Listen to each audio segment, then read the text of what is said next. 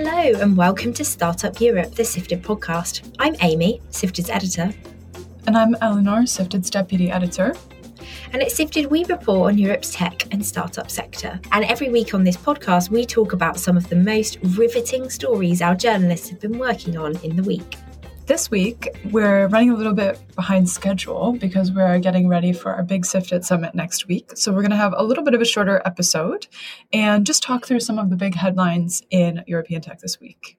So there have been some chunky fundraisers and some important breakthroughs into big areas of research, antibiotics and self-driving cars. But before we get on to that, Ella and I have been at some investor conferences this week.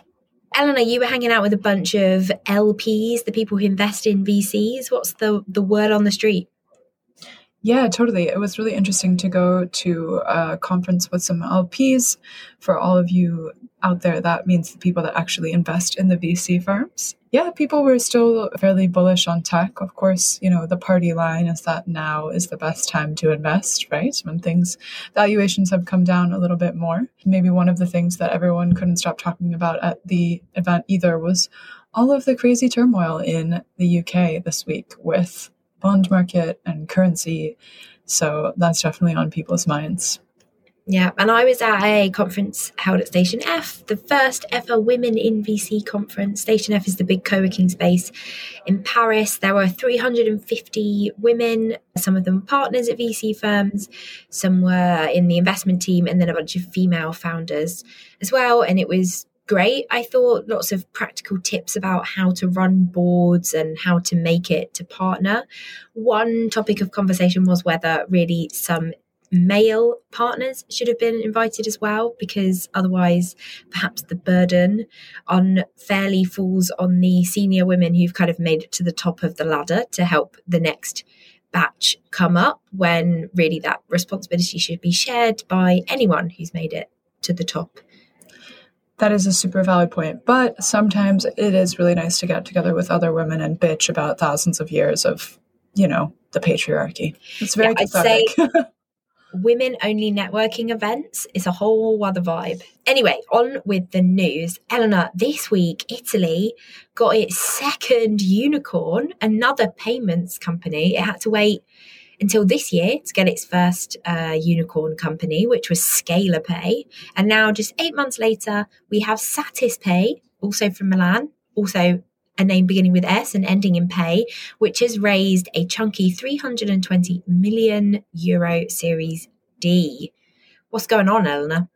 Well, first of all, I will definitely give an honorary unicorn status to any payments company out of Italy that can have a name that doesn't start with S and end in pay. But this company has been around for actually a super long time. They launched their payment system in 2015, and it has more than doubled its users since its last raise, with 3 million users, and it is now Italy's largest mobile payments provider. And they work with big companies like Carrefour, Italy, and Benetton, and they're also all across Europe. And one thing I really loved about this story is that SatisPay has been growing a younger user base by helping pious churchgoers donate to the house of God with their mobile phone. So people who, in the olden days would have put some coins in a little sack or whatever they do, they can now give JC a bit of dollar using their phone, thanks to SatisPay. Wow, that was a really hip way to describe that, Amy. I think another kind of interesting thing about this news was the fact that SatisPay's founders, they were originally aiming for an IPO this year, but they obviously decided to do this larger funding round. And I think we are seeing really great, strong companies that are, obviously if they tried to do an IPO at this time, they wouldn't get the kind of valuation that they would want to under more favorable market conditions. And so those super strong companies are continuing to go out there and raise chunky rounds in the private markets. I think the other really interesting thing is that SatisPay told Sifted that it was on the prowl for acquisition targets. We've definitely seen some pretty hot acquisition activity in recent months in Europe. And if you're out there, there are some companies that are, maybe not able to raise their next round, but still pretty solid. Those are some nice acquisition targets for someone with a lot of cash.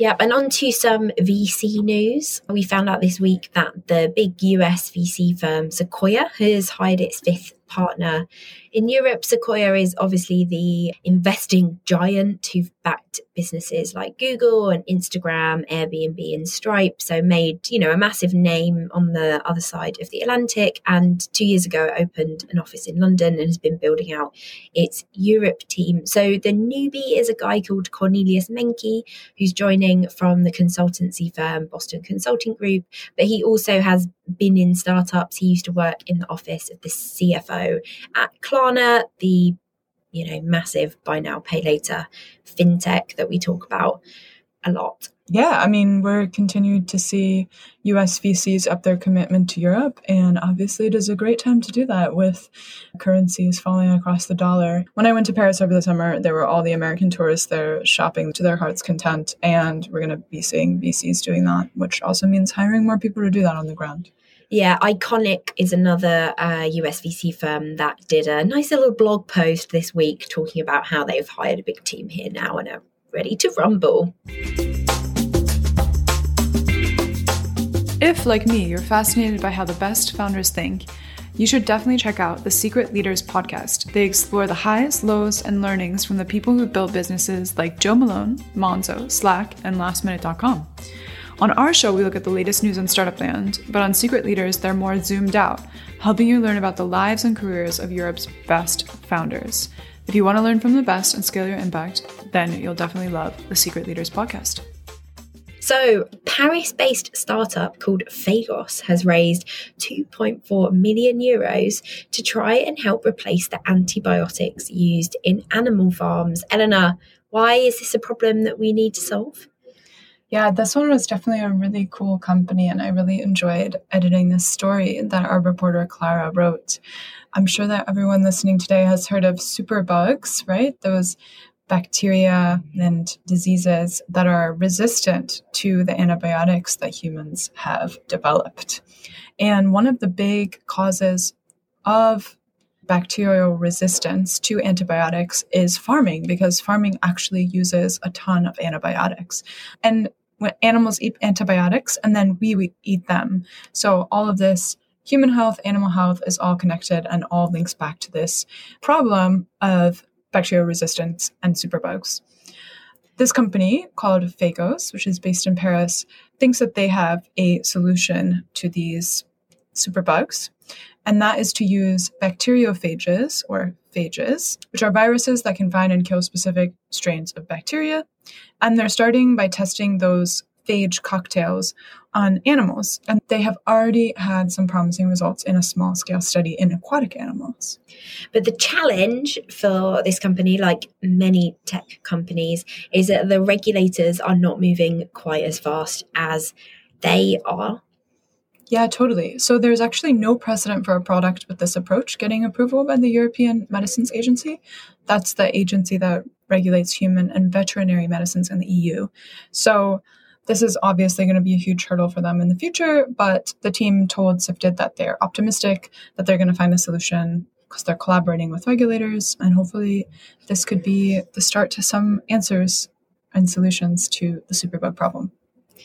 Yep. And another kind of technology that the regulators are watching closely is autonomous vehicles. And there was a big breakthrough in that area this week. A British self-driving car company called Wave has told us that it has figured out how to generalize robotic software. So basically, its software can drive any vehicle anywhere. So what it's actually achieved this week is that software that it trained on a normal kind of passenger car has been used to drive autonomously a commercial van, which is obviously a very different kind of vehicle. It's a different size, it has different size wheels, and you drive it in a different way. So Alex Kendall, Wave's chief executive, told Zifted that this is a complete paradigm shift for autonomy.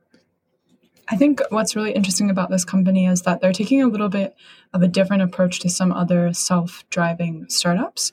Some other companies use a ton more sensors on the cars. They use things like radar and LiDAR, which obviously gives you a lot more sensors on the cars to collect data, but obviously that's a lot more cost and that's more complicated. And Wave is trying to make this technology using vision technology underpinned by sophisticated reinforcement learning. And so they're really doing less of the complexity, but depending on the software to actually learn and adapt to different situations, just like a human would. And one example that Wave talked us through that they thought was sort of emblematic of how smart the software really is now is that Alex Kendall, the CEO, was in one of Wave's vehicles in the back seat recently, and the car got stopped at a temporary traffic light surrounded by red cones, you know, when they make you sort of drive on the right-hand side of the road if you're in the UK, so the wrong side of the road for us. And even though the traffic light was still red, the vehicle knew to kind of move forward and drive on that side because a road worker had waved them through. Insane.